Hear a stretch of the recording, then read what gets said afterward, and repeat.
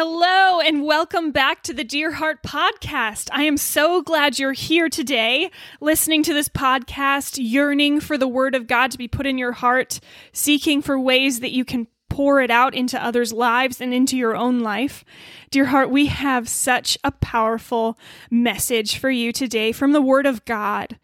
So I invite you to settle in and visit with our faithful and true God today. Today we're reading three separate sections on Abraham, starting with Genesis 18, 1-15, followed by Genesis 21, 1-7, and finally we'll take a look at Romans 4, 18-22. The Lord appeared to Abraham at the oaks of Mamre while he was sitting at the entrance of his tent during the heat of the day.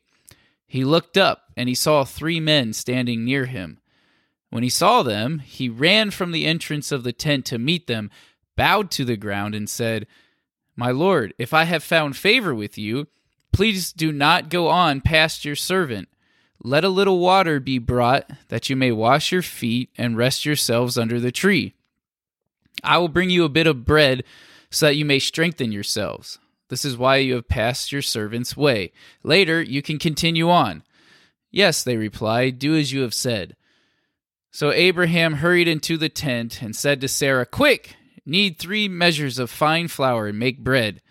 Abraham ran to the herd and got a tender, choice calf. He made it to a young man who hurried and prepared it. Then Abraham took curds and of milk, as well as the calf he had prepared, and he set them before the men. He served them as they ate under the tree. "Where is your wife Sarah?" they asked. "There, in the tent," he answered. "The Lord said, I will certainly come back to you in about a year's time, and your wife Sarah will have a son." Now Sarah was listening at the entrance of the tent behind them. Abraham and Sarah were old and getting on in years. Sarah had passed the age of childbearing, so she laughed to herself, "After I am worn out and my Lord is old, will I have delight?" But the Lord asked Abraham, "Why did Sarah laugh, saying, 'Can I really have a baby when I'm old? Is anything impossible for the Lord?' At the appointed time I will come back to you, and in about a year she will have a son." Sarah denied it. "I did not laugh," she said, because she was afraid. But he replied, "No, you did laugh." The Lord came to Sarah as he had said, and the Lord did for Sarah what he had promised. Sarah became pregnant and bore a son to Abraham in his old age, at the appointed time God had told him. Abraham named his son who had been born to him, the one Sarah bore to him, Isaac. When his son Isaac was 8 years old, Abraham circumcised him as God had commanded him. Abraham was 100 years old when his son Isaac was born to him. Sarah said, "God has made me laugh, and everyone who hears will laugh with me." And she also said, "Who would have told Abraham that Sarah would nurse children? Yet I have borne a son for him in his old age." He believed, hoping against hope, so that he became the father of many nations, according to what had been spoken. So will your descendants be. He did not weaken in faith when he considered his own body to be already dead, since he was about 100 years old, and also the deadness of Sarah's womb. He did not waver in unbelief at God's promise, but was strengthened in his faith and gave glory to God, because he was fully convinced that what God had promised he was able to do. Therefore, it was credited to him as righteousness. Dear Heart, God is faithful in his promises. He has excellent follow-through. He is fully trustworthy and faithful.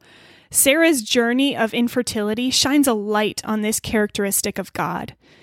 See, Sarah was barren, but God called Abraham and Sarah to leave their families and follow him, and God had promised, "I will make you a great nation, and I will bless you."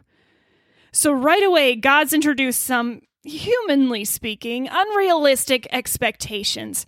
How was she going to produce a nation if she wasn't able to get pregnant? But Abram trusted God and was fully convinced that God was able to do what he had promised. And so Abraham and Sarah followed God's leading. Sarah ends up waiting 25 long years for God to fulfill his promise. But in the end, God was faithful and did provide Sarah with her son Isaac. Dear heart, God has made promises to us too. Seek first the kingdom of God and his righteousness, and all these things will be added to you.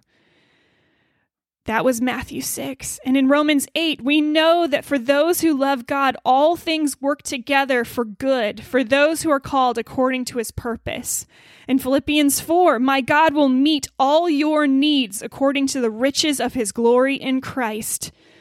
James 1, if any of you lacks wisdom, you should ask God, who gives generously to all without finding fault, and it will be given to you. 1 John 5, this is the confidence we have towards him, that if we ask anything according to his will, he hears us, and we know that he hears us in whatever we ask. We know we have the requests that we have asked of him. Finally, 2 Peter Chapter 1, his divine power has given us everything we need for godly life through our knowledge of him who called us by his own glory and goodness. Dear heart, just like Sarah, we need to remember that God doesn't work on our preferred timeline. He actually created time, and he sustains it along with the rest of creation. And so his work, his promises, are accomplished outside of our realm and on his perfect timetable. 2 Peter 3 says, dear friends, don't overlook this one fact. With the Lord, one day is like 1,000 years, and 1,000 years like one day. The Lord does not delay his promise, as some understand delay, but is patient with you, not wanting any to perish, but all to come to repentance. Dear heart, trust Christ and his promises today.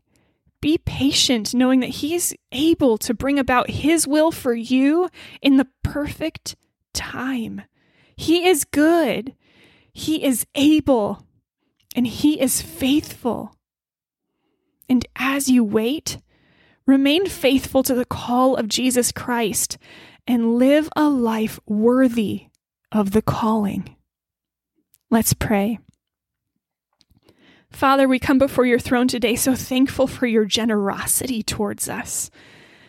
Father, we just love the good promises that you have made to us, that you pour out onto us regularly. Father, help us grow in patience as we wait for your perfect timing and on these promises to be renewed and brought forth in our lives. Father, today we confess our unbelief and any unbelief that we're feeling towards you and your plans for us. Help us in our unbelief. Father, grow our mustard seed into a mighty tree. Amen. All right, we're going to end with a challenge today.